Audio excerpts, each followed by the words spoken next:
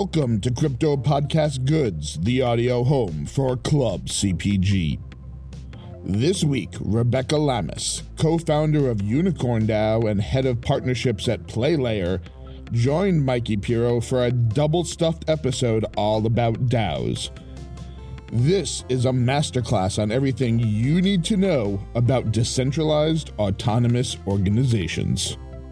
As a reminder, the hosts of CPG, Pop, and their guests are not registered investment advisors. All opinions are of the hosts and guests alone. Nothing discussed today should be treated as investment advice, and all content from our Genius Calls is solely for informational and entertainment purposes only. Now let's get to that Genius Call. GM, we are back with another Genius Call. Who we have is really special today. I have been excited to have a DAO talk for a long time, and we have a banger of a guest. So without further ado, I'm going to introduce Rebecca Lamis, who is the co-founder of Unicorn DAO. You may have heard of that one. She's also the head of partnerships at the mixed reality startup PlayLayer, and she previously worked on Quantum, who we also had a special partnership and event in Santa Monica not too long ago. She's an active DAO organizer and advisor, which is why we would love to have her speak here. And she's been in Web3 since 2018 with a focus on making the industry and its opportunities more accessible. So Rebecca, welcome to the Genius Call. It is great to have you. How's everything down in LA? Great. Nice to chat with you. Thank you so much for having me. Can't complain in LA. The cold front finally stopped. We had some snow and hail, which was nuts last week. So nice to get that California sunshine again. And excited to chat with you guys farther about DAOs. Indeed. When we first met many months ago and started exploring the idea of this Genius Call, I mean, it was a totally different time. And so I think this is actually the perfect timing to do this call. You have a bunch of slides. I'm going to help tee them up and cue them up. And then as we go through it, when we get to the end, we'll have a whole bunch of questions that we've sourced from our community, which I think are fascinating and interesting. So with that, Rebecca, please take it away. Thank you. So yeah, today I will be talking about all things DAOs and really everything you might want to know about them. So just kind of before I jump in a little bit more about who I am specifically, as mentioned, I've been in this space since 2018. I do a lot of work as a consultant. I also am personally a grassroots organizer. And so that was how I got started in this space, is a lot of kind of my nonprofit co-op work is very similar to what DAOs look like. So I'll definitely share a bit more about that when we jump in. From projects that I've worked on, most notably, I'm a co-founder of Unicorn DAO with Pussy Riot. Unicorn DAO, we have some more information later on that, but it is an organization that focuses on supporting women and LGBTQ plus members within the Web3 space by investing and collecting their work and their startups. In addition to that, I've worked at other organizations known as Quantum Art, City DAO, the first DAO in Tezos, which was called Staker DAO, one of the first DAOs at the Harmony Incubator DAO, and then Ukraine DAO, which maybe most notably raised $7 million for the Ukraine community when the war started last year. And before we kind of move off of this, a quote I have on the slide that I think really kind of represents my mindset in this space is, if it is inaccessible, it is neither radical or revolutionary. Now, the way that I kind of think about that is there are so many opportunities coming out of the Web3 ecosystem now, as we all know. It is very clear that this technology is going to change the entire landscape of almost every industry. But unfortunately, it has been extremely gatekept over, the last 10 years. And so my big priority in this space is how can we break down those barriers to entry to really allow Web3 to be for everyone, as we say it. And so in this quote, if it is inaccessible, it is neither radical or revolutionary. No matter how revolutionary this technology is, if the majority of the world can't access it or utilize it, what's the point at the end of the day? So that's really kind of my mindset when I go into the Web3 space, is how to make it more equitable and really use real world scenarios of how we can utilize crypto farther in this ecosystem. So moving on from that, first I'm going to kind of do big picture. What is a DAO? There's a lot of words on this slide. On a lot of these slides, we have quite a bit of content in general. The reason being is I find that a lot of folks after these presentations want to look at the deck again. So I like to provide more information than not. I'll definitely go through it, so don't feel like you need to read it all quickly. So first and foremost, for those that might not be familiar, a DAO stands for a decentralized autonomous organization. At its core, what that means is it's utilizing smart contracts on the blockchain technology to essentially develop a digital organization.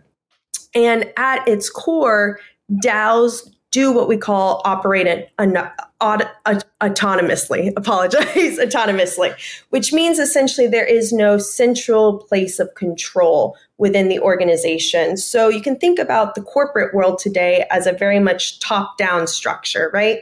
You have your general employees, you have your execs, you have your CEO. Whatever the CEO traditionally says goes, and then that kind of feeds down the different levels within the organization. What's really beautiful about DAOs is it kind of takes away that concept of a top-down structure and really works as a collective. So the goal of a DAO is to not only be operated autonomously, but to be operated by the collective, the community of the DAO. How it's organized as a collective depends from DAO to DAO. That's really at its core. Now, because we're using blockchain technology, DAOs traditionally organize governance via tokens. So whether that's NFTs or a crypto token themselves, a currency, that's traditionally how we see DAOs organizing their governance. And I'll get into it a little farther on the different models of DAOs and the different kind of tokenomics behind them. But kind of big picture, DAOs are run by a collective. It is run autonomously, and there is a token that allows the governance to decide kind of what happens. And so, the reason people find that they like DAOs beyond the traditional, collective decision making is because everything of this organization happens on chain. We see, I would say, much more, what's the word I would use? I would say, transparency is the right word. You see a lot more transparency, trust, and as I said, kind of community-driven decision making, rather than the traditional, CEO deciding kind of behind closed doors what happens. Anything that happens within the organization is now out there, and the collective can see where the funds are going, where the votes are going, et cetera. So that's a lot of information. No worries if none of that clicked or only some of it. I'm really going to go into each of these topics slide by slide. But I first just kind of wanted to start with the big picture of what a DAO is. So the next slide that I want to jump into is specifically the philosophy behind DAOs. So what is decentralized governance? Decentralized governance is truly the core philosophy that is driving DAOs and their models. So decentralized governance is a model of governance where decision-making power and authority are distributed across a network of individuals rather than being concentrated in the hands of a central authority. So that goes back to what I was saying, the top-down structure. It's not a CEO at top that's making the decision anymore. The philosophy of a DAO is that the community is governing. It is distributed across whatever this network may be of a DAO. Now, moving into that direction, as a result, the decision-making power is shared among the members of the network, and decisions are made through a consensus-building process that involves active participation and input from all members. This might be tokenomics, for example. This is often how governance is utilized within the DAO to make these decisions. And what's phenomenal about this model is as decisions are made through a consensus building process or a specific protocol, It involves active participation and input from all members of the organization. This allows for greater transparency, accountability, and really trust in the decision-making process of all members have an equal say and are able to contribute to a formation of policies and rules that govern the network. So I know that's kind of a big chunk of text to wrap your head around, but I definitely want to keep building on it. So, first, this core philosophy is decentralized governance. The community as a collective is deciding what happens. The next kind of philosophy of that is the blockchain technology and the cryptocurrency aspect. DAOs could not be run without it being on chain. A DAO that is not on chain is very similar to a cooperative, to be honest. Cooperatives, for those that may not be familiar, are a pretty popular organizational model within the US. It's kind of this concept of a community that works or utilizes the co-op organization, gets to vote and decide the goals of the cooperative. And then hypothetically, any profits that are made within the cooperative are then redistributed to the members. So that kind of philosophy is very similar to DAOs themselves.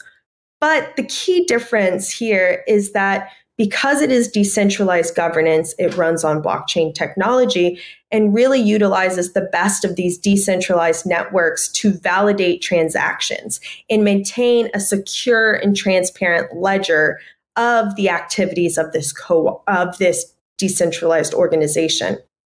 Now, however, the concept of decentralized governance can also be applied to other areas, such as social and political organizations, businesses, communities, really anywhere that can enable more democratic and participatory decision-making processes.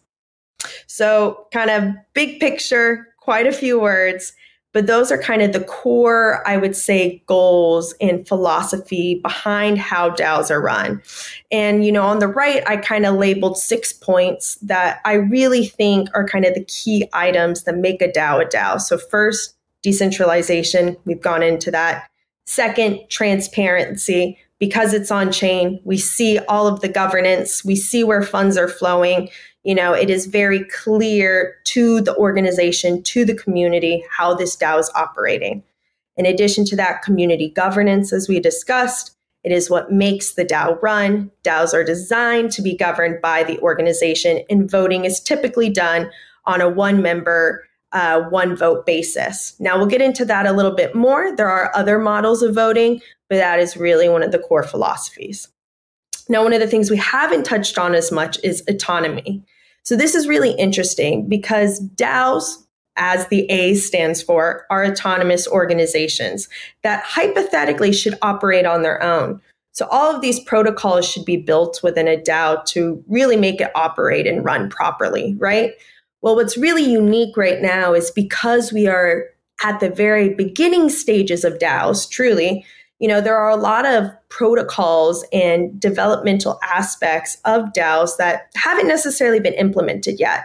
So as a result, in the ideal dream world, DAOs are fully autonomous, right? We code it in a way that AI meets the autonomous vessel of blockchain to allow us as a community to vote on XYZ happening, and then the protocols make it happen, right? The funds get sent to XYZ, which trigger the creation of this next protocol, et cetera.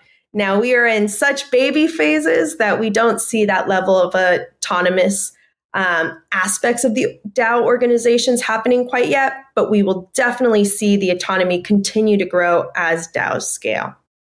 Now, the next aspect that I put up here is the cryptocurrency token aspect.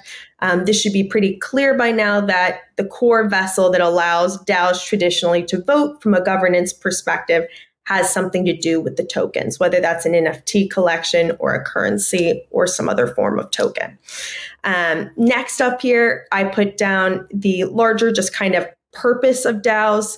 It can really vary from organization to organization. So what you see as well as a very kind of core philosophy of DAOs is just experimentation at large. We are in such a new industry. A whole new generation of organizations are really going to launch soon. And so it's so important for us to be experimenting with this technology and the legal and regulatory statuses based on the jurisdiction. So that is kind of, I would say, the core principles, philosophies behind DAOs. And I'll definitely dive in to a bit more of how these philosophies of DAOs in practice look and some kind of use cases, real world scenarios. But before I jump into that, I want to touch on the next slide, which is the history of DAOs. So what's really unique is not a lot of folks know kind of how DAOs started, or for those of us that are new in the space, really came with the NFT boom, you may not be familiar with one of the most notable hacks in Ethereum history, blockchain history, which was called the DAO hack of 2016. So before I get into that, let me kind of lead you up to how we got there. So, blockchain, cryptocurrency, it really started to scale back in 2013 with the creation of Bitcoin, the creation of the Ethereum mainnet, et cetera. And, pretty quickly, the concept of a DAO was created. It really first started to get socialized back in 2013. From 2013 to 2016, because this, whole community network was very new, we saw a lot of papers come out, a lot of kind of theoretical, very lengthy scholarly papers of, how DAOs could be implemented to create a more equitable society that allows the collective to decide where the organization goes, what the organization does with its profits, rather than the traditional corporate centralized top-down structure. And then came along one of the first use cases, and it was called the DAO. The DAO was launched on the Ethereum blockchain back in 2016, and it raised over $150 million from thousands of investors. The goal of the DAO was to essentially act as an Ethereum incubator of sorts. And they raised a big chunk of capital. They then distributed tokens to anyone that put in capital to the DAO. And then you could use these tokens to kind of vote on what projects you wanted to fund, to invest for this DAO incubator of sorts to then help launch. So it became a really wonderful way at the beginning of Ethereum to crowdsource thousands of projects to Ethereum, because now there was this gigantic pot of funds, honestly, that was being allocated to up and coming Ethereum-based startups. This was very new for its time. This was a huge deal. And it worked great. It worked great for a couple months. It was really the first proof of concept of DAOs. It made it was a huge press push, I would say, globally. Because really it was one of the first real world use cases of how you can utilize the best of this technology to now redistribute funds in a more equitable manner and really help invest in the future of Ethereum. Unfortunately, though, as all that were part of this ecosystem know, in 2016 is a couple months into the launch of the DAO, it had a hack, and it was really, really tragic for the ecosystem. It lost over 50 million. I think it was closer to 60 million as a result of this hack that was taken right out of the DAO, as they called it. And so when this occurred, this notorious hack now, the DAO hack of 2016 is really how people refer to it. It scared everyone. Right? This was one of the first DAOs that we could see. We saw it as, a really applicable use case of how to channel funds, et cetera. And then it got hacked. And realistically, the biggest concerns of DAOs at the time, which are still very prevalent today, was the security around DAOs. And I'll definitely chat a bit more about some of the biggest pros and cons of DAOs at large, especially in today. But for the history of DAOs, for you guys to understand, the DAO was one of the first DAOs, right? That's why it was called the DAO. And so for thousands of people to be interacting with this DAO to then be hacked, it was clear to the community that DAOs were not in a place to be secure. Now, whether or not that was true is really interesting because this DAO is still one of the largest DAOs to operate to date. We have seen very few other DAOs properly launch and onboard that much capital and that many people yet. And part of the reason why is because it was too risky to have that many people and that much funds in a secured network. Could we do it today? Probably. But at the time, the tech was just not quite there to have this run securely. And after the DAO was hacked, it led to a big market crash. It was part of the reason that we went into another bear coming into the 2017 era.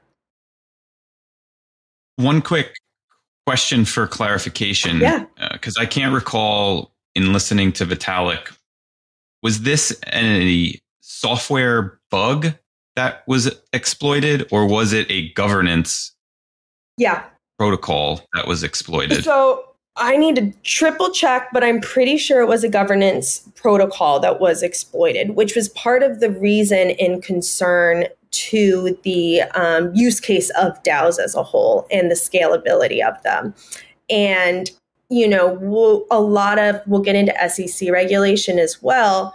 But a lot of the SEC regulation that has come up now, it really started in 2017, was a direct result of the DAO. It was too difficult for them to control and manage and run properly without it being hacked, as we saw. And what's really interesting there is a lot of the cons associated to DAOs now are a result of the SEC regulation that is very, I would say, timid, that we'll go through it. But a lot of the DAO models now, only allow 100 members max. And it's for this reason that, the governance was not in a place that it got exploited. And now the SEC kind of looks back at this and is a lot more cautious and strict with the regulation that they have put out there. Whether or not it's true, there is 100% a world where DAOs have thousands of people again and control this much money.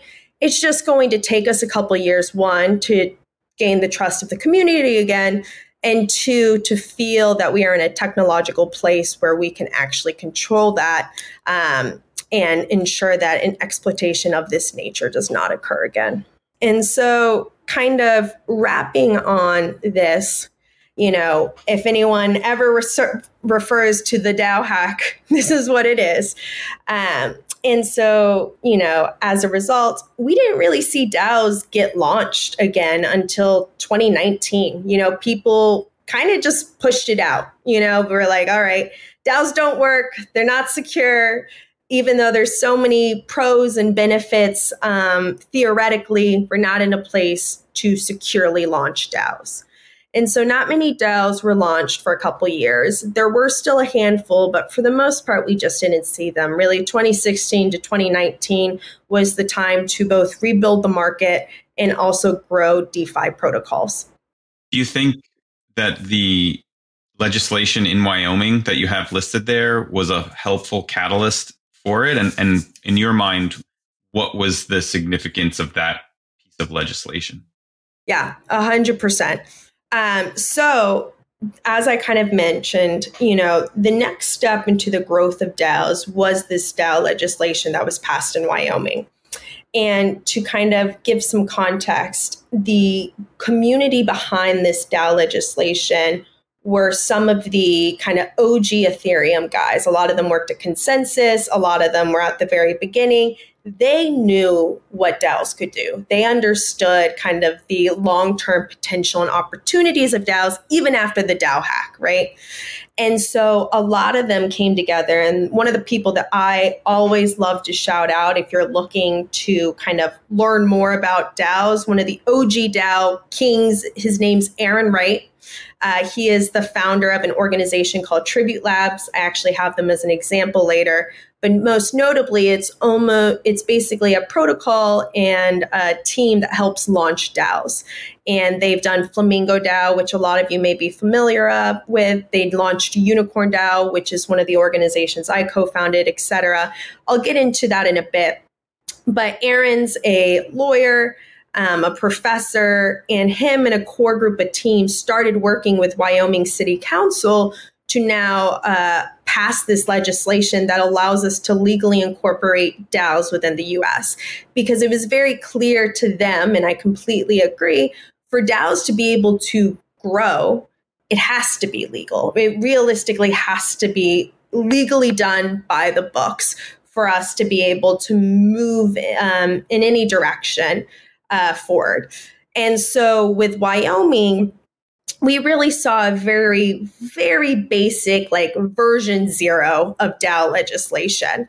And what it essentially allowed was the kind of DAO incorporation of equivalent of an LLC. So DAOs, it is this kind of concept, decentralized governance, et cetera. But the model itself that is used for a DAO, it varies from DAO to DAO, right? Every corporation has a different model from the top-down structure that they are implementing to successfully, launch whatever their product or business may be. So DAOs are the same way. So this legislative piece allowed DAOs to incorporate legally under the state of Wyoming and have 100-person DAO members. The reason why they capped it at 100 members is from a kind of security perspective. And, we'll get into SEC as well in a bit and their specific kind of policies, what they allow, what they don't allow. But the very basic version, the first legislative piece was, okay, you can start a DAO with 100 members. It is called a DAO LLC. And you have to follow XYZ. We'll get into those pieces in a bit. But now in 2018, you can legally do it. And that was a huge, huge opportunity for the larger DAO community to start to get DAOs moving again. And so Aaron Wright, who was one of the, key lawyers and a part of this project, he then launched what was called Tribute Labs, which was this kind of not quite an incubator, but organization to launch these 100-member DAOs.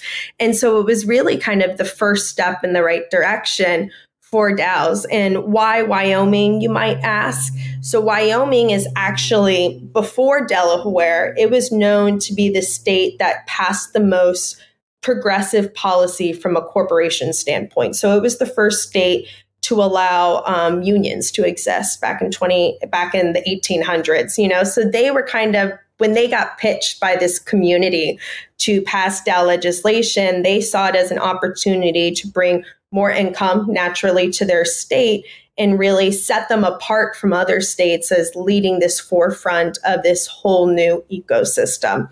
And then quickly following Wyoming, Delaware did pass a very similar piece of legislation. And since then, we have started to see other states start to pass different aspects of DAO legislation in addition to general blockchain and Web3 legislation. And so I'll definitely kind of get into more on the different legal classifications of DAOs in a bit and the way you can incorporate and what that allows you to do and not do. But this is kind of big picture history of the DAOs. So moving on to the next slide. We've gone through a lot of this, so I won't spend too much time. But here are kind of the key DAO benefits, I would say, that you see in our ecosystem today. So first and foremost, operates through smart contracts on chain. We don't really see any other organizational structures utilizing this tech quite the way a DAO does. DAOs are decentralized, as we've discussed. They are not controlled by a single entity, but rather a network of stakeholders. And that's really kind of the most, in my opinion, powerful component of DAOs is we've never had the tool sets to collectively organize and run a operation fully on chain, fully using the best of what tech offers today. In addition to that, as we said, is as smart contracts, as blockchain continues to grow and scale, we are going to be able to automate all decision making, which is a huge, huge, huge perk from a long-term perspective. It saves a lot of time, a lot of money, a lot of people, a lot of resources. And this is why a lot of people believe most organizations in the future will be DAOs. If the people at top are willing to allow there to be collective decision making of some nature, it just streamlines the product and the organization at a much quicker rate. In addition to that, DAOs offer greater transparency, accountability. As we discussed, participation in governance is just way, way superior compared to traditional organizations. And then finally, DAOs can really be used in any industry. No one DAO fits all. And especially in these beginning stages, we're going to see lots of different forms of DAOs and organizational models of DAOs. But like I said, at its core, it is this thought process of collective decision making, utilizing blockchain. And that can almost be applied to any industry. It's just a question of, do we have the resources to make it happen today versus 5 years from now versus 10 years from now? And then finally, DAOs have the potential to fundamentally change how all organizations operate, how decisions are made. They offer greater efficiency, and it offers superior security and trust when operated at its kind of core thesis and its core potential. Like I said, from the security perspective, it's a lot rockier today than it will be 5 years from now, obviously, but it's a lot better today than it was 5 years ago. So I really like to think of DAOs as the next kind of book of the American corporate system. And we are really in chapter 0. We are in the very, very, very beginning stages. So I definitely, encourage folks who are thinking about launching DAOs. I'm all for it. It's just about making sure you feel there are resources in place to help you launch that DAO right now. And we'll get more into that in a bit. So now I want to jump into some DAO use cases on DAOs that you guys may be familiar with, that I can kind of explain how they operate, how they compare to each other, and the different models they are using. And as I've mentioned, after I go through these use cases, I will talk a little bit more about the legal structures and the larger challenges we face. But first, I want to kind of paint a picture for you guys on how a couple of these DAOs operate. So the first one I like to always use, as I mentioned, is Flamingo DAO. I'm sure there are some Flamingo members that are part of the Pop CPG crew. And Flamingo DAO was started by Aaron Wright. Tribute Labs, like I said, I definitely encourage you to look them up if you're thinking about starting a DAO. They have really become the superior organization, in my point of view, of launching what we call collector DAOs. So in legislation today, one of the easiest DAOs that you can legally incorporate is this 100-person DAO LLC. And most of these kind of organizations that incorporate this way act as what we call a collector DAO. A collector DAO is this thought process that a bunch of members come together, they pool their funds as a collective to then collect in whatever their thesis may be behind the organization. So Flamingo DAO, for example, launched in, I think it was 2020. I want to say the summer of 2020, might have been 2021. But right before the first NFT bull, really, when NFTs were just starting, they kind of had this thesis that NFTs, and they were completely right, were going to completely take off from both a digital art standpoint and a collectible standpoint. So they decided to do, I believe it was a 25 ETH buy-in at the time, 25 or 50 ETH buy-in, and they could accept up to 100 members. And so I think at the beginning, about 20 individuals joined Flamingo DAO. They all put in this capital. And then they had a governance protocol that essentially allowed the community to put up proposals on, I think we should put 200 ETH into CryptoPunks. Let's buy the 10 punks that are at the floor.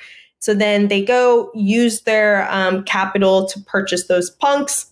And now those NFTs are collectively shared among all the members. So any, I would say, return on investment based off of how these NFTs increase in their worth and value is all collectively shared. And so what was really kind of beautiful with Flamingo DAO is these members figured out, where NFTs were going before they even went there, right?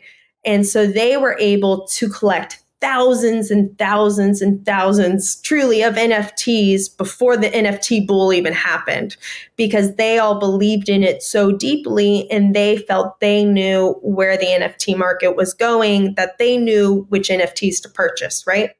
So the initial buy-in was about $25,000 at the time, whatever that equivalent was in ETH. Now today, the value, or at, I guess, the peak of the last bull, the value of one seat to buy in was $10 million. So as you can see, in a span of about 2 years, their return of investment is quite insane. Now, what's important to note is that these collector DAOs, I use the word investment, but technically they're not investors. Technically, it is community members that are collecting these NFTs because they appreciate them, believe in the value of them, and want to collectively own them. Now, if I, for say, I was a Flamingo DAO member, I was like, wow, our NFTs have increased in value so much. My seed is now worth 10 million. Hypothetically, I at that time could be like, okay, I want out. I want to trade in my Flamingo DAO tokens and my governance tokens for my 10 million equivalent. And that's how you would then exit the DAO. So you're not technically an investor, rather you're a member that's now leaving the DAO and you get your share. And so that's kind of how these Flamingo DAO or collector DAOs work, right? It's a collective community. They pool their capital and then they choose to go and invest in different companies' projects. The LAO, which you may be familiar with, which also falls under the Tribute Labs ecosystem, does the exact same thing as Flamingo DAO, but rather than focusing on NFTs, they focus on Web3 companies, right? So they had 20, 30 members come together, pool their capital, and now go and invest in different organizations. Collector DAOs can almost be considered as the next version of venture capital. It's a very, very similar model. It just requires those that are putting their capital in to act more in a governance way. They have more decision-making than, a traditional venture capital firm, which, you have your hired VCs that then go and spend the money however they see fit. So I really love the collector DAO model, and Unicorn DAO is an example of these, one of these models, and I'll jump into it in a bit. So that's kind of the first example, and collector DAOs are really easy to incorporate, as I said. If you have a kind of idea of this sense that can be under 100 members, you all want to put your resources and capital to a specific idea and invest in it, a collector DAO is definitely the one for you. The next example I want to use is Ukraine DAO. So some of you may be familiar with Ukraine DAO. This was actually launched by Pussy Riot and a team of us at Unicorn DAO, along with the larger public and community that is involved in the Ukraine ecosystem. And so, as we know, war started about a year ago within Ukraine. Nadia at the time, my co-founder and one of the co-founders of Pussy Riot, she immediately was like, how can I utilize the larger, Web3 ecosystem to collect funds to send to the community in Ukraine? So this is a really great example of a real world use case on how can you utilize blockchain technology and DAOs to now support a cause that is really in need of our help. So the thought process for Ukraine DAO was Nadia gathered together a team. I would say there's probably 20 to 30 of us, of just people she knew in the Web3 ecosystem who cared a lot about what was happening in Ukraine. and was ready to essentially support them, make it happen, and figure out a way to raise funds to send to them. So the idea that kind of came about of that was, okay, let's put up a mint of the Ukrainian flag. Anybody that contributes to this mint, it was an open edition. You could mint as many as you wanted. You could put in as much ETH as you wanted. The thought process, we were very clear, is this Ukrainian NFT flag is not supposed to increase in value. It just resembles and symbolizes your donation to Ukraine, right? And so the DAO component was not necessarily the community members that were putting funds into Ukraine DAO. The DAO component then became the 20 to 30 community members that were collectively organizing all of this, right?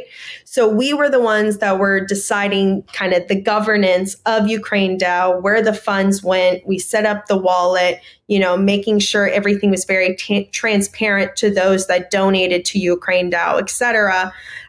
But we weren't necessarily taking opinions from the larger community at the time when we launched. The reason being, and this was completely right of Nadia, was she was like, we need to act quickly. We don't have time to decide as a collective what we're going to do. If the Ukraine DAO wants to do other forms of raising funds, which they completely do now, they can decide that as a collective after we do this first. But first, this community is going to raise funds by using blockchain technology in this way. And then we're going to, have it all happen on chain. So it's super transparent to the community, then where those funds are going and how we're distributing the resources we've obtained.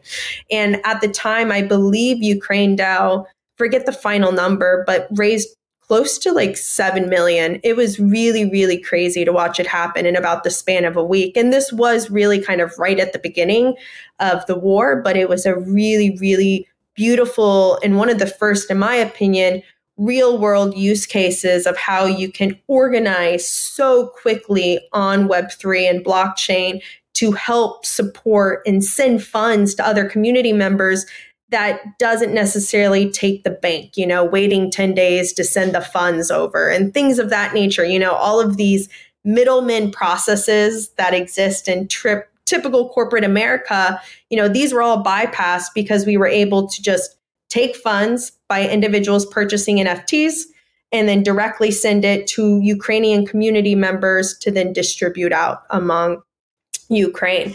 And this was just, I think, a really kind of beautiful example of the ways that nonprofit type efforts can happen within this ecosystem utilizing DAOs. And, one of the things that Ukraine DAO ended up doing, and Unicorn DAO does this now too, is we now have nonprofit partners. So even though we're not incorporated as a nonprofit, by having that nonprofit counterpart, essentially we can raise funds and still get the tax deduction if it's necessary for whatever reason for big companies or big investors, donors, et cetera. So that was a really, really wonderful way to see an activation like that happen. And it's important to note here that there has been no legislation passed that allows for a nonprofit DAO to exist yet. I think the biggest use cases of DAOs are taking the nonprofit model, the cooperative model, the union model, these kind of collective community-run organizations, and implementing, tokenomics, implementing, blockchain into how they operate to really streamline the process, allow it to scale. But none of these legally exist yet from a DAO legislative standpoint. And that's something that I think in the next 5 years, once that happens, we're going to kind of see a world of opportunities start to grow because there are just so many obvious use cases for DAOs from a kind of nonprofit standpoint. But for now, we are stuck with partnering with already existing nonprofits. So the next kind of DAO model that I want to use is the LLC community DAO model. So this is different than we talked about Wyoming, we talked about Delaware, how you can incorporate an LLC DAO, right? a really common model that we're seeing from community DAOs like Friends with Benefits, right? They have more than 100 members. They have a bunch of community members that are doing various things as a collective, whether it's, social engagements, whether it's investments, whether it's help launching projects, et cetera. There are obviously organizations that do not necessarily fit this 100-person LLC collector model. So what we're seeing these DAOs start to do is to incorporate as just a traditional LLC and then have the kind of top function of the LLC be a DAO. Now, here are the biggest cons of this is nowhere from a legislative standpoint or an incorporation standpoint does it say that the organization must decide things as a collective, right? So it's not written into the incorporation paperwork. It's not written into, the traditional kind of structure and model of DAOs. You have to incorporate it just like any other LLC. But what I would say, and Friends with Benefits is a great example, is when they incorporated, there's no legislation that allows us to run the DAO like we want to run it today. So we're just going to incorporate it as an LLC. And once the legislation gets there, then we're going to move from a traditional LLC to a true DAO co-op LLC model that fits them. So that's what I really like to kind of put out there for folks that are like, this 100-member DAO model maybe doesn't work for me. These other legislative models don't work great. Remember that it's okay to just incorporate as an LLC and have your top layer be a DAO and just the operational, how you run your organization from a day-to-day standpoint. You have to be very transparent with your community that that's what's happening, because from a, as I said, legal standpoint, you can't hold, let's say, the ones in charge accountable as a collective. Rather, individuals are now held accountable, just like in a traditional LLC. But as long as you're kind of open with your community, I've never seen a community that was like anti this, right? People understand that legislation is not where it needs to be today. So you have to incorporate as something else. It's not the end of the world. And then the last one that I want to mention is City DAO. So this was actually the first big DAO that I was a part of. And they're a really interesting example of utilizing the DAO legislation that is out there to kind of spearhead one of their projects. So a guy on Twitter went viral back in, I think it was 2019, who went, okay, this new update of Wyoming legislation has come out. Who wants to be part of the first DAO that owns property? And so that was a crazy concept at the time. There had been a lot of, I would say, papers, research theories that had come out on how we can streamline property ownership as a DAO.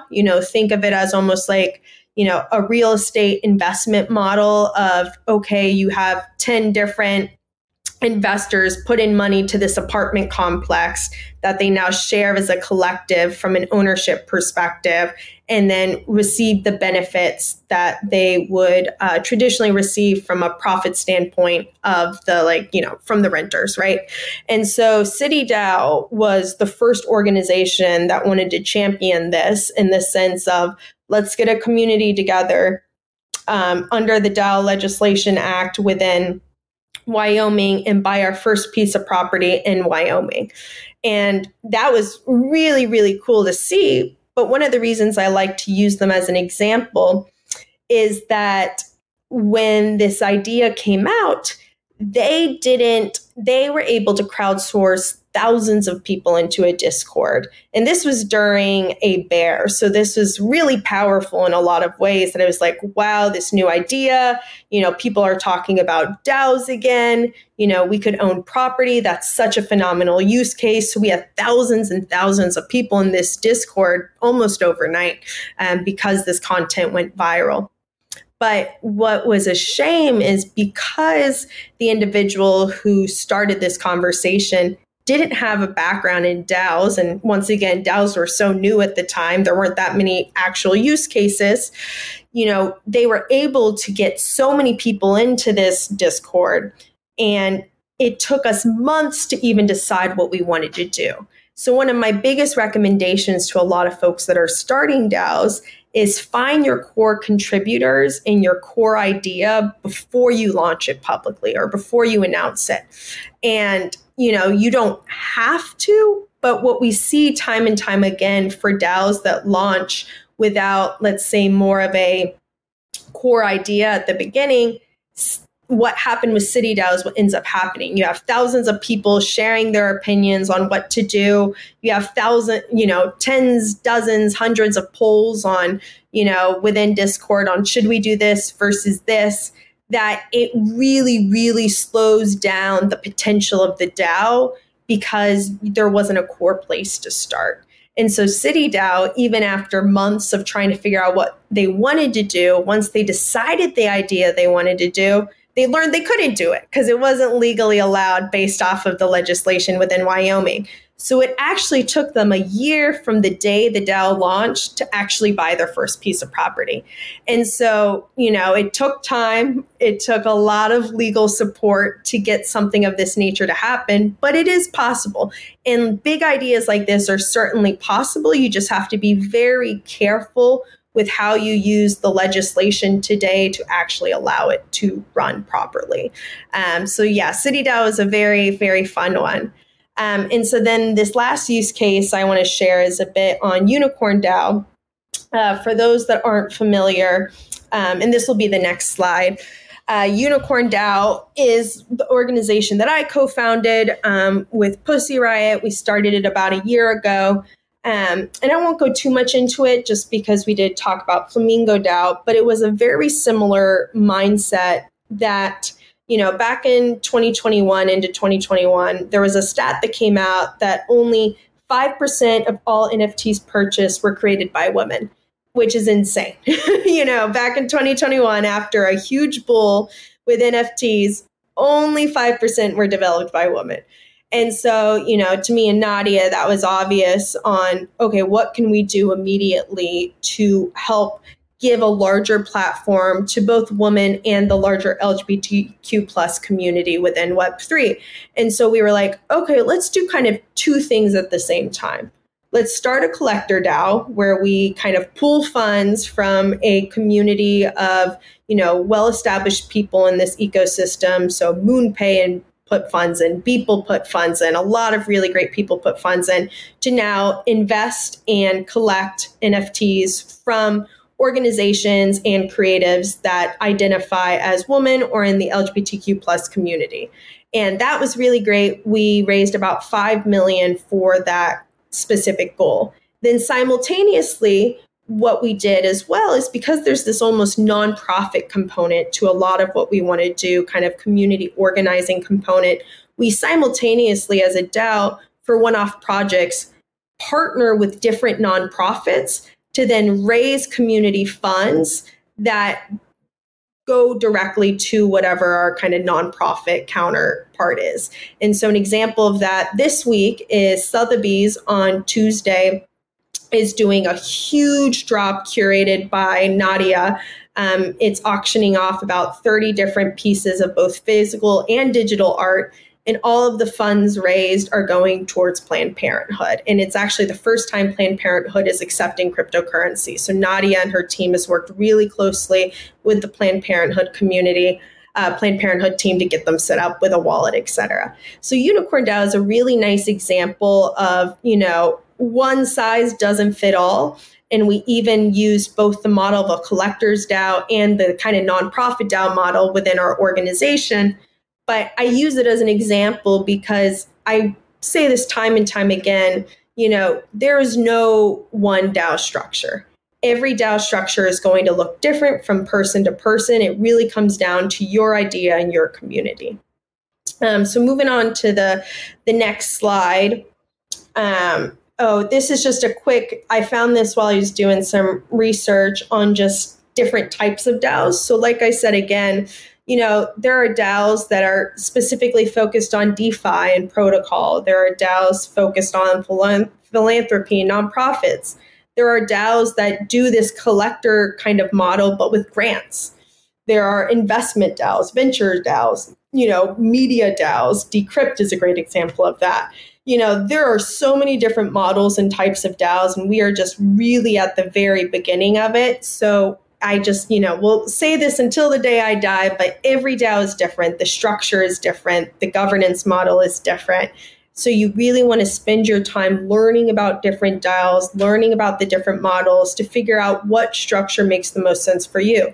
And because DAOs are governed by the collective, there's a good chance the structure will change. It likely will. A year from now, 2 years from now, 2 months after launch, your community may decide to focus in a specific way, go a different direction, have a different governance model, but that's okay. That's part of the DAO ecosystem. You're always going to be collectively deciding how to make the DAO better.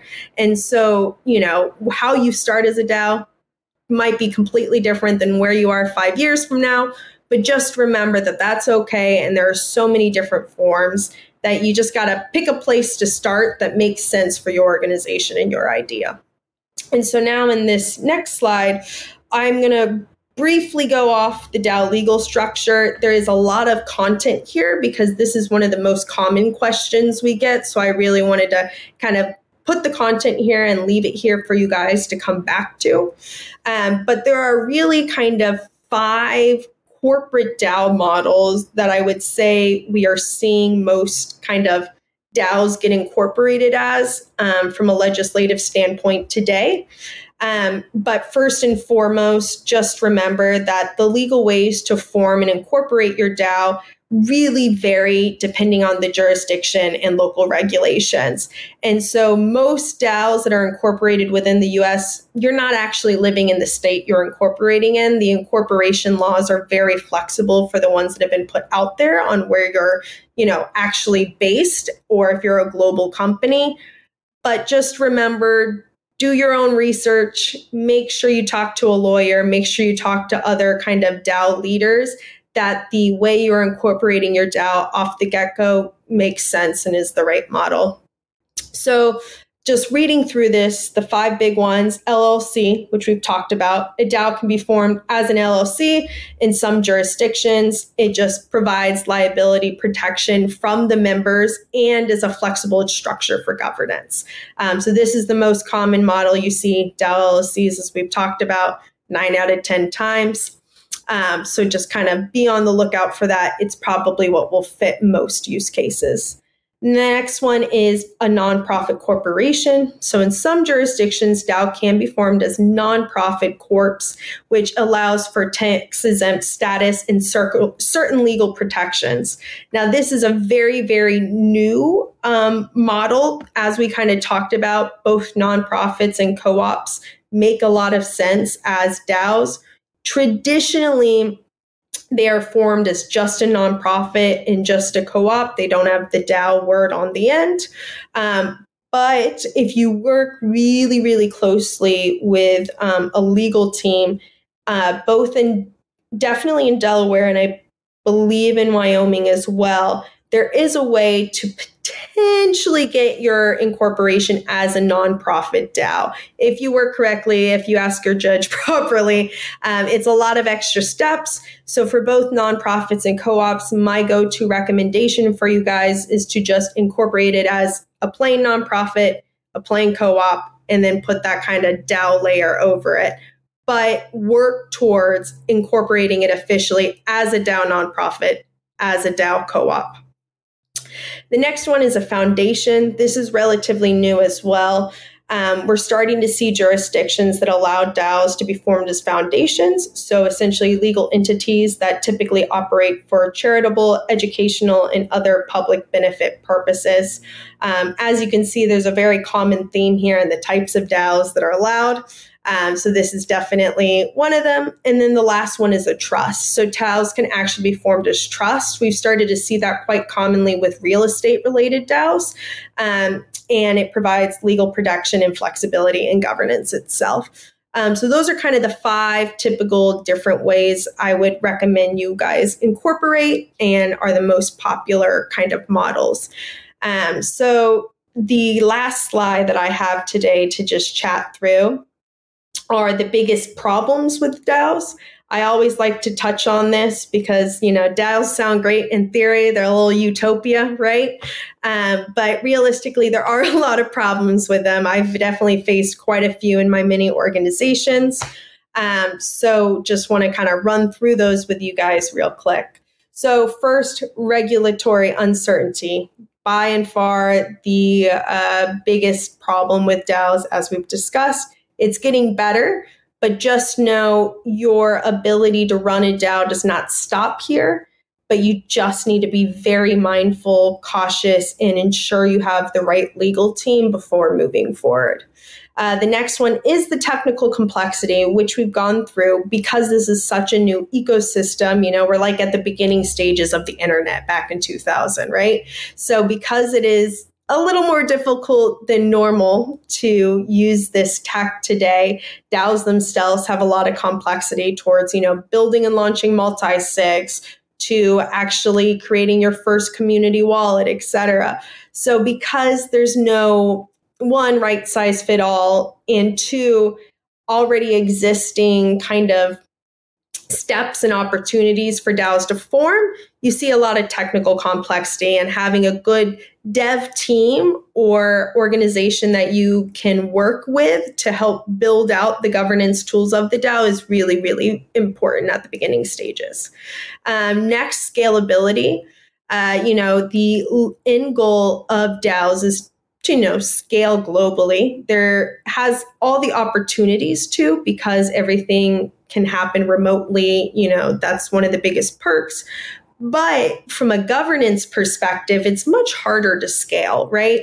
Getting community members from across the globe to all vote on the same thing, it's no easy feat. It definitely can be done, but it's one of the bigger challenges. The governance and the scalability really goes hand in hand, right? And, DAOs are designed to be decentralized and community driven, but this can create challenges around decision-making and conflict resolution, as well as the potential for malicious actors to manipulate the system. For example, the DAO hack. And then, of course, there are always financial risks associated. So always, always, always do your own research. From a security perspective, make sure you understand if you are utilizing tokens, how or how not they're not going to be regulated by the SEC.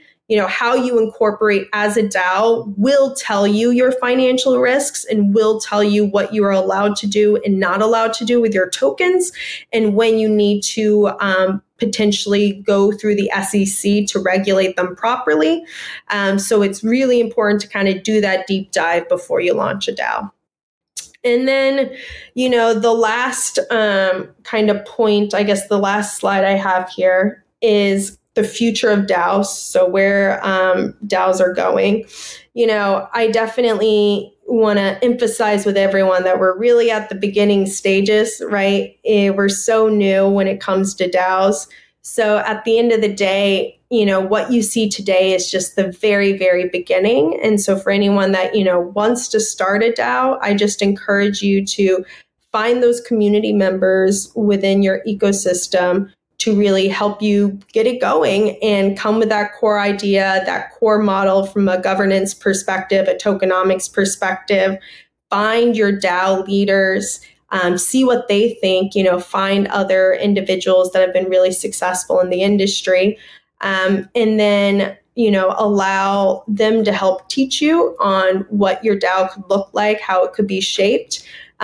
Allow the community members to give you input in your initial DAO structure, but, have that kind of working thesis of your DAO before you launch it. But, once again, we're just in the beginning phases. It's such a beautiful kind of use case of all things blockchain and how we can streamline this tech to really create beneficial opportunities to DAOs at large, or to the ecosystem at large. And, if you're thinking about starting a DAO, I would definitely encourage you and, do your own research, as I'll keep saying. But, I definitely think at the end of the day, so many organizations are going to be benefit so greatly from this, because it does allow for a much more equitable ecosystem.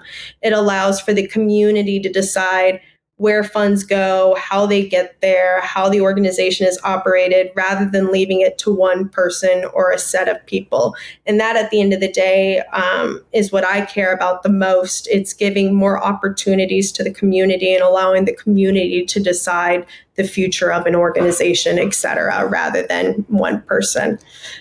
So that's all things DAOs. I hope I didn't bore you, and definitely for the larger community, feel free to reach out to me in general. And any other, I had one additional slide, which is kind of questions on tokenomics and other aspects of DAOs if we want to get into that. But I also know we're at an hour. So whatever you think, Mikey, makes sense. If you're able to keep going, we will keep going. My brain is lit up with a ton of questions around it. I think my experience is sort of small and limited and kind of like, in my opinion, a little bit charming, in that the first NFT I was ever gifted was a Goop Troop. The Goop Troop, it was a 10,000 PFP of a Nouns DAO, and then the proceeds purchased a noun that then goes and participates as a vote in the larger ecosystem. So it's like a nested voting structure to vote on what the noun will do, that then the noun votes on the larger set of would be proposals that come through on a daily, weekly basis. I have questions into like kind of three larger buckets along the research line. For our community, we've had a ton of interest in how people can get more involved in Web3. And so this feels like a subset of like, how do you get involved, and what are DAOs looking for in general, other than like the broad, like, be a good community member, kind of the jobs to be done in DAOs that are kind of easy to pick up and then add value and contribution. What are your thoughts there? Yeah, certainly. So one of the first things I say in general to this question is I believe the most successful DAOs are the ones that allow community members to enter and exit the DAO as their time allows them. You know, any DAO will successfully operate that is run by the community, right? Governed by the community. But realistically, unless the DAO hires them from a full-time perspective, which a lot of DAOs do. A lot of DAOs will collectively decide we need to hire these 5 people. You know, they get the final applicants and then they vote as a collective whether or not to employ them, right? But for most folks, you know, this is almost like a hobby for them, or a side gig, or something they're very passionate about that they don't feel the need to be their full-time job. And so in that manner, you know, the most successful DAOs, in my opinion, are the ones that allow these types of community members to enter and exit DAOs at ease.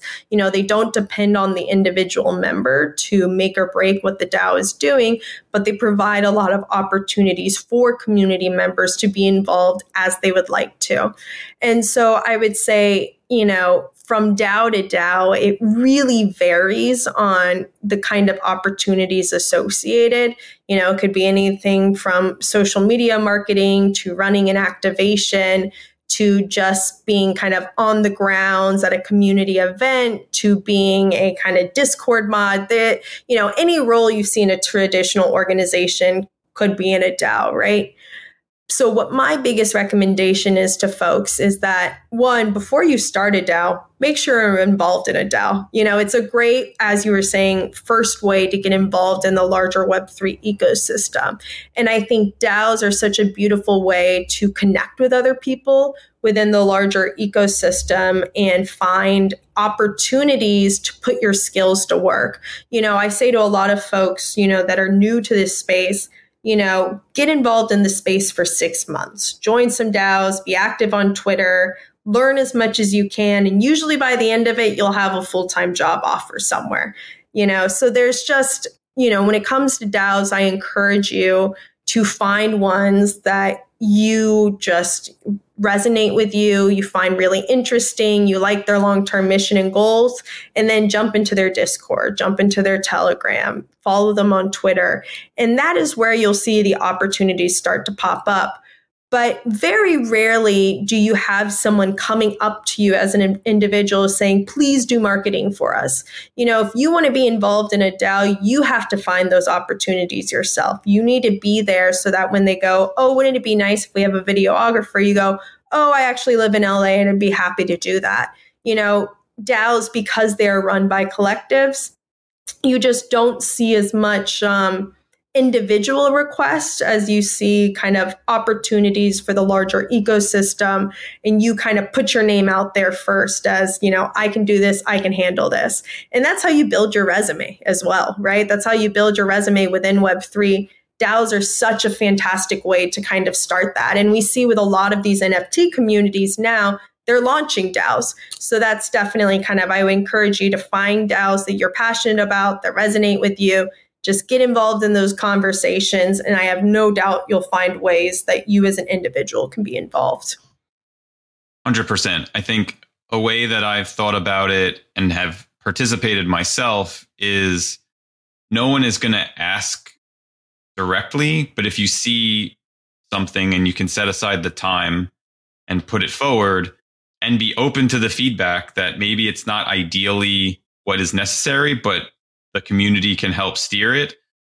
There's a ton of value in being able to put something into the world that you get a lot of great, smart folks looking at and then can refine it and iterate it further. And there's a lot of examples, I think, of that. Switching gears slightly, we have a question of is there a situation in which a startup should definitely not form a DAO? And I guess the overall question is when to DAO versus when not to DAO. And do you have an opinion on that currently? Is it your default is have one? Or is it, with the caveat of do your own research? Or is it no, you really have to go through a framework to decide? Yeah, I would say first and foremost, the question is, can collective decision-making help this organization run at the end of the day? That's the first question I would ask anyone who's considering starting a DAO.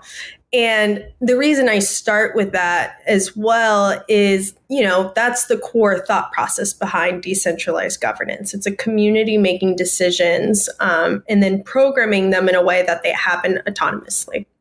And so for a lot of folks, in my opinion, you can launch that model with almost any organization, right? Some people wouldn't agree, but from, my mindset, the collective is almost always superior to the individual from a decision-making power.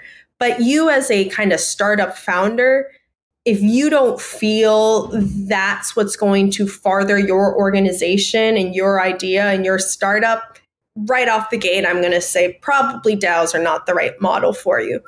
But if you are comfortable with this idea of a community deciding where the organization goes and how it's going to run as a collective, then I think that's correct. That's the first step. Then, kind of as you're saying, the next thing I would encourage anyone to do that is wanting to start a DAO is, yes, do your research, but 2, start to practically think about, what does this model look like? And can I legally do it today based off of regulations? So when I say do your own research, it's really not only doing your own research on DAOs at large, but it's your specific model and idea. How do you make this happen practically? What is the incorporation model that makes sense for your DAO to run properly?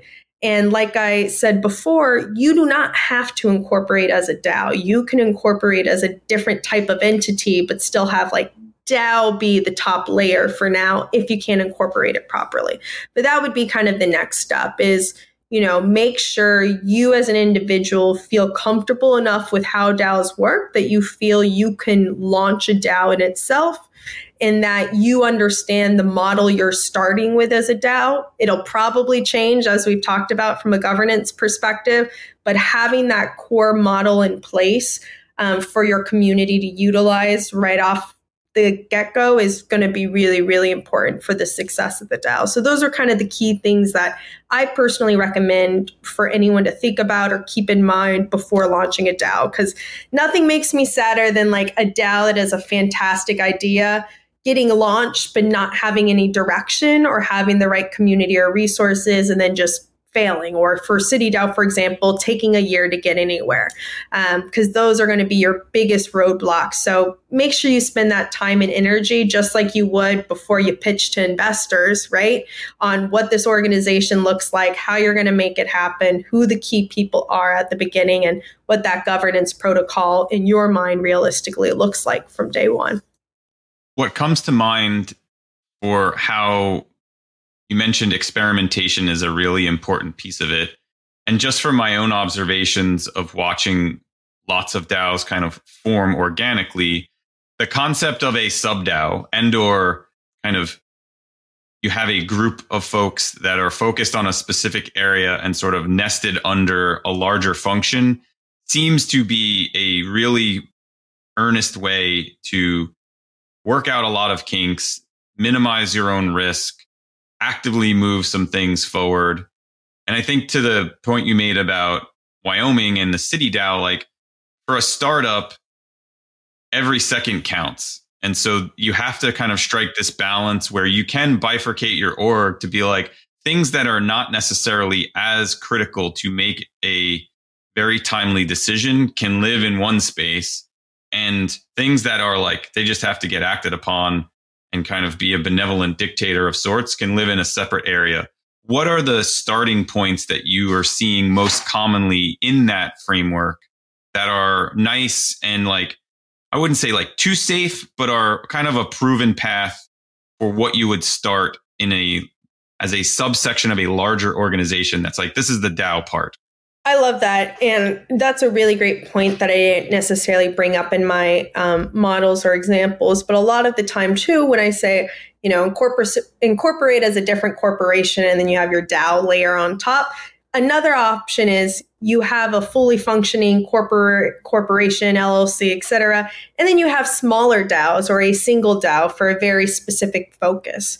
A great example of that is Bright Moments, right? Bright Moments started with this concept of, crypto Venetians. They started launching these crypto Venetians in many cities, and they were like, okay, everyone that holds a crypto Venetian is now going to be a part of the Bright Moments DAO that decides which cities we go to next, and a handful of other things, right? That's a fantastic example of a company that's running really successfully within the Web3 ecosystem, but then has a kind of subsector DAO for their community for specific XYZ things.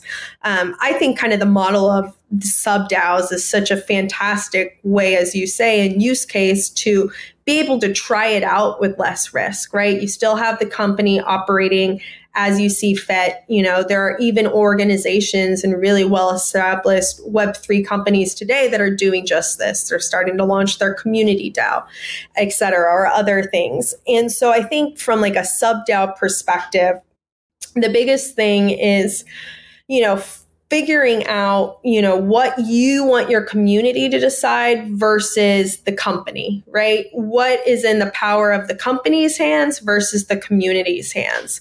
And then how much power and control do you give to the community at the end of the day? This is part of the reason why, I keep saying it. It's great to have a model off of the very initial start of whatever the DAO may be forming. And so especially when you're a company that's already existing, that's kind of launching the subsector DAO, you definitely want to have kind of a specific idea and how much money should go behind it and how much governance goes behind it. But I do think a lot of Web3 companies, they are launching like incubator DAO equivalents. Like that's a very, very popular model that we're seeing today from a sub DAO perspective is, okay, we're going to invest in 50 companies a year rather than consensus deciding this. We're going to allow the consensus DAO. The consensus DAO, to be clear, does not exist, but this is an example of something that I could see practically happening, right? Or maybe it's a nonprofit organization and they want to host a big kind of, NFT competition. Everyone that submits an NFT pays $100 and all of this money raised goes to the nonprofit DAO that decides how it's allocated. Usually for these subsector DAO communities, it's a figuring out a DAO model that is in vein with the larger organization. It is a similar kind of mindset, goals, mission, but it's putting a chunk of capital and allowing the community to decide how to allocate it rather than the top-down structure as we've discussed. But what's really beautiful about that and often works really well is then you have the typical corporation to maybe handle the operations and the logistics and the dev requirements towards anything that might be voted and decided upon within the DAO. So I definitely, I would say for a lot of corporations, it's a really smart model if you're trying to figure out how to dip your toe in, and maybe you have an idea, maybe this idea could be the company in 5-10 years from now, but you want to test it out first, work out the kinks before you scale it in any regard. And I think definitely the sub-DAO model is a great way to do that. Switching gears slightly, it feels like you talked about the DAO hack of 2016. And I believe that was kind of like an unintended consequence that came home to roost. And we've had a lot of time since then to kind of explore and experiment. Are there, in your estimation, kind of common pitfalls that arise very easily? And then in terms of like a detailed plan, how do you steer people to arrive at avoiding those unintended consequences, and also like how you develop and communicate what is effectively a game out in time with a fixed amount of resources? What have you seen most commonly since then? Yeah, that's great. I would say number one, biggest pitfall beyond launching too early, kind of as we've talked about, like that's a big pitfall. It's just not having kind of your ducks in an order. But let's say you have your ducks in an order, right? I would say the most common pitfall we see day one is not having enough people vote from a governance perspective. That is a very, very common problem we'll see, is that, you'll have 10, 100, 1,000 members, whatever it may be, but only 10% of them are voting at the end of the day. And so if that's what's occurring, one, it really makes you look at your DAO and go, why is it such a small voting rate? And two, sometimes it can prevent governance from passing, because some people will put into their governance policies and protocols that they need 25% of all token holding members to vote. So this is, like, in my opinion, kind of day one problem. If you're able to get past legislation concerns and the governance itself, this is something that we see happen a lot. And that's why, one of the favorite kind of solutions that I've seen start to pop up is delegating votes. I think this is a fantastic idea and it makes sense on chain, right? So you have 100 members, only 10% of them are voting. What you can then do, and actually Unicorn DAO is a great example of this. So we, for example, have a lot of really big names that put funding into Unicorn DAO and became Unicorn DAO members. As a result, they don't really care about the day-to-day. They are not going to be, Beeple is not going to be voting every day on our Discord on which NFTs to buy. He's got other things going on, right? And so as a result, for the first, the last 6 months, I would say, especially with the bear, we're seeing maybe at best a 30% voting rate. So it's pretty small. Sometimes it's a small 5 to 10%. So something that we're working as a collective now to do is delegating votes. And I love this model, right? You basically find other vote holding members or voting members, and you're like, I trust you, Mikey. I'm going to send you all 10 votes of mine because I know we're aligned. you do not actually own them. The tech should be built in a way that you can send the tokens. So you're truly delegating them. You're not giving them to you. But then what you see happening is the community is still happening because the person they want to vote is still like voting in the same manner.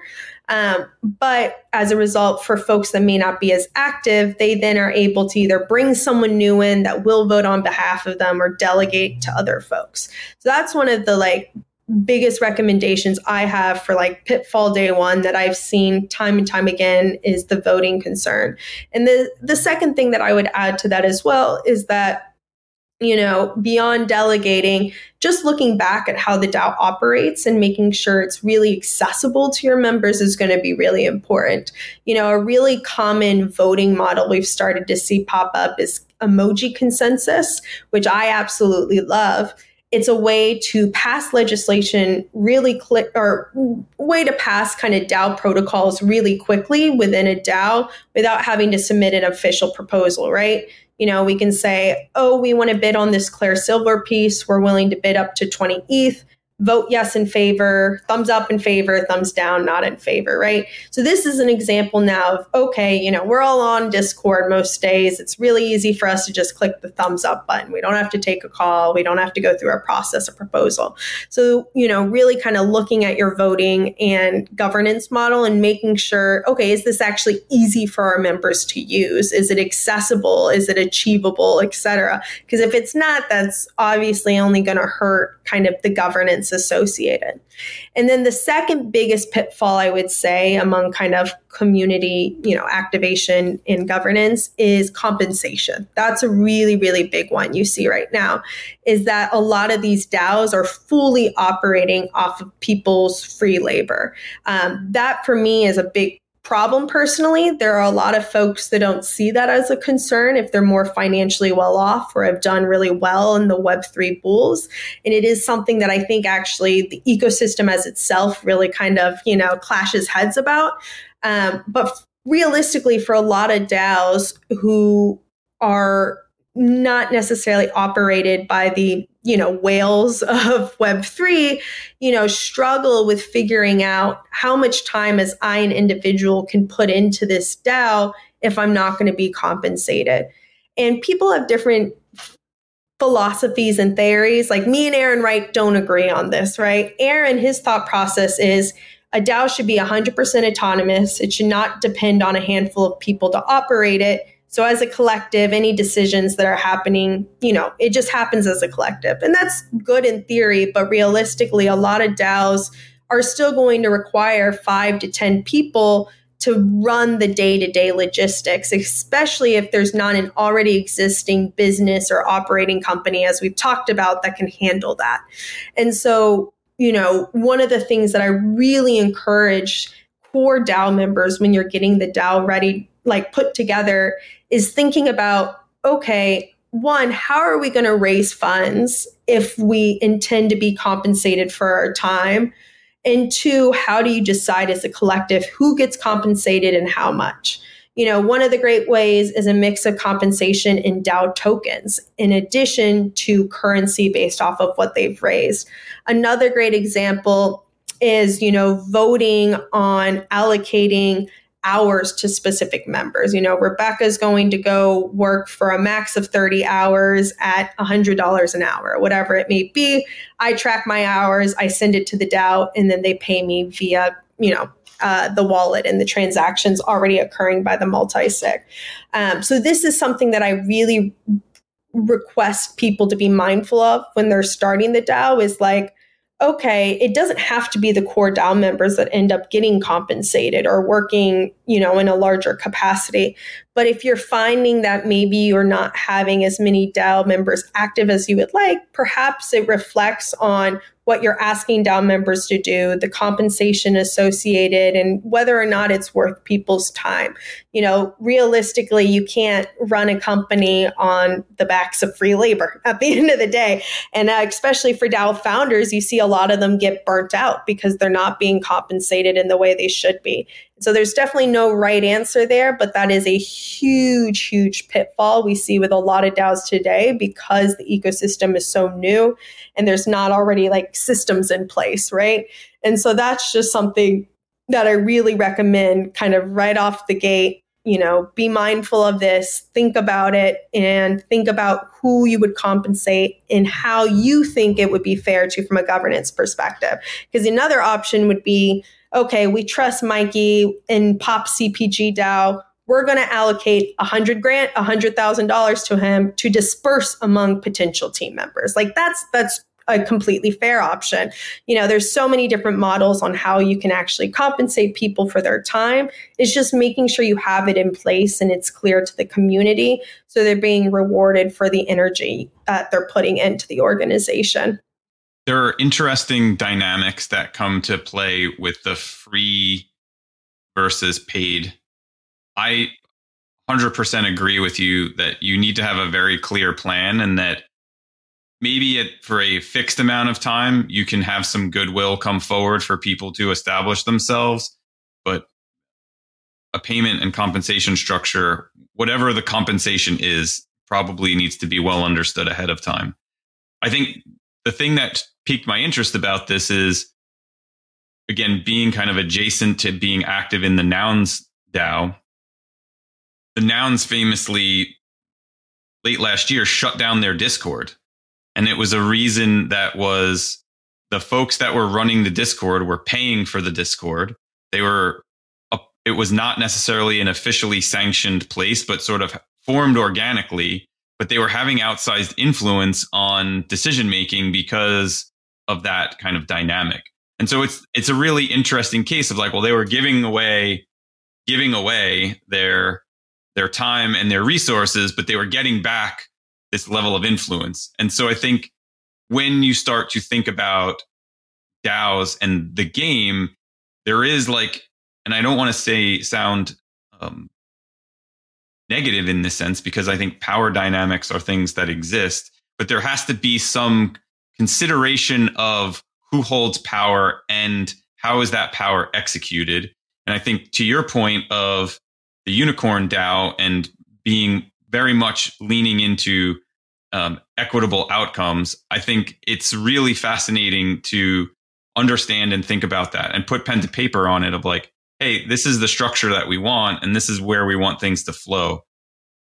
And that's what I think the DAO, like you had said, the beautiful way of like the dream of what happens with DAOs really comes to be practical and for people to get involved in a very lightweight sense. I love emoji DAO voting. I think people could probably come in and hit the like button on stuff though for his own. Yeah. We'll get him in more. He's going to hear this now and go, I got to go get sure active in the social. Unicorn Be like, did you know? Doesn't even have the time to hit a thumbs up or thumbs down. No, that's not what we'll do. If there's anything we haven't covered, please let's wrap this up. Thank you so much for coming on to the show. This Genius Call to me is like exactly what we need for expanding the minds of folks and getting the information that's critical into the hands of these Web3 folks that are super passionate. So with that, the floor is yours. Thank you. Yeah, no really final words, DAOs. I think I definitely dove right into quite a few important aspects of it. I would just say you guys can definitely follow me on social media at Rebecca Lamis. It's just my name. I am very, very open to talking to people about DAOs at large. I do consult, and the way I consult is based on what you can afford. And so if you are just interested in chatting a little bit, seeing kind of what kind of opportunities there are, who you should connect with, who you should look at, feel free to reach out to me, free of charge. I always want to share the resources and opportunities that I know of with the larger community about DAOs. Because, there's just so much information out there. It's hard to kind of get through in these beginning stages. So yeah, definitely don't hesitate to reach out to me if you want to chat through an idea, and if you want to consult in a larger manner, I'm always around. But yeah, and definitely, and then Unicorn DAO is Unicorn DAO _XXX. So definitely feel free to follow along with a lot of what we're working on there. But yeah, super grateful for this time. It's DAOs all the way down, baby. That's what I say. So definitely loved sharing a bit more about my time in this ecosystem. And I really appreciate you having me on, Mikey. And that's where we have to end it for today. If you want to check out the full Q&A and learn more about joining Club CPG, visit CryptoPackageGoods.com. Thanks to all our CPG and POP members for making these kinds of events possible.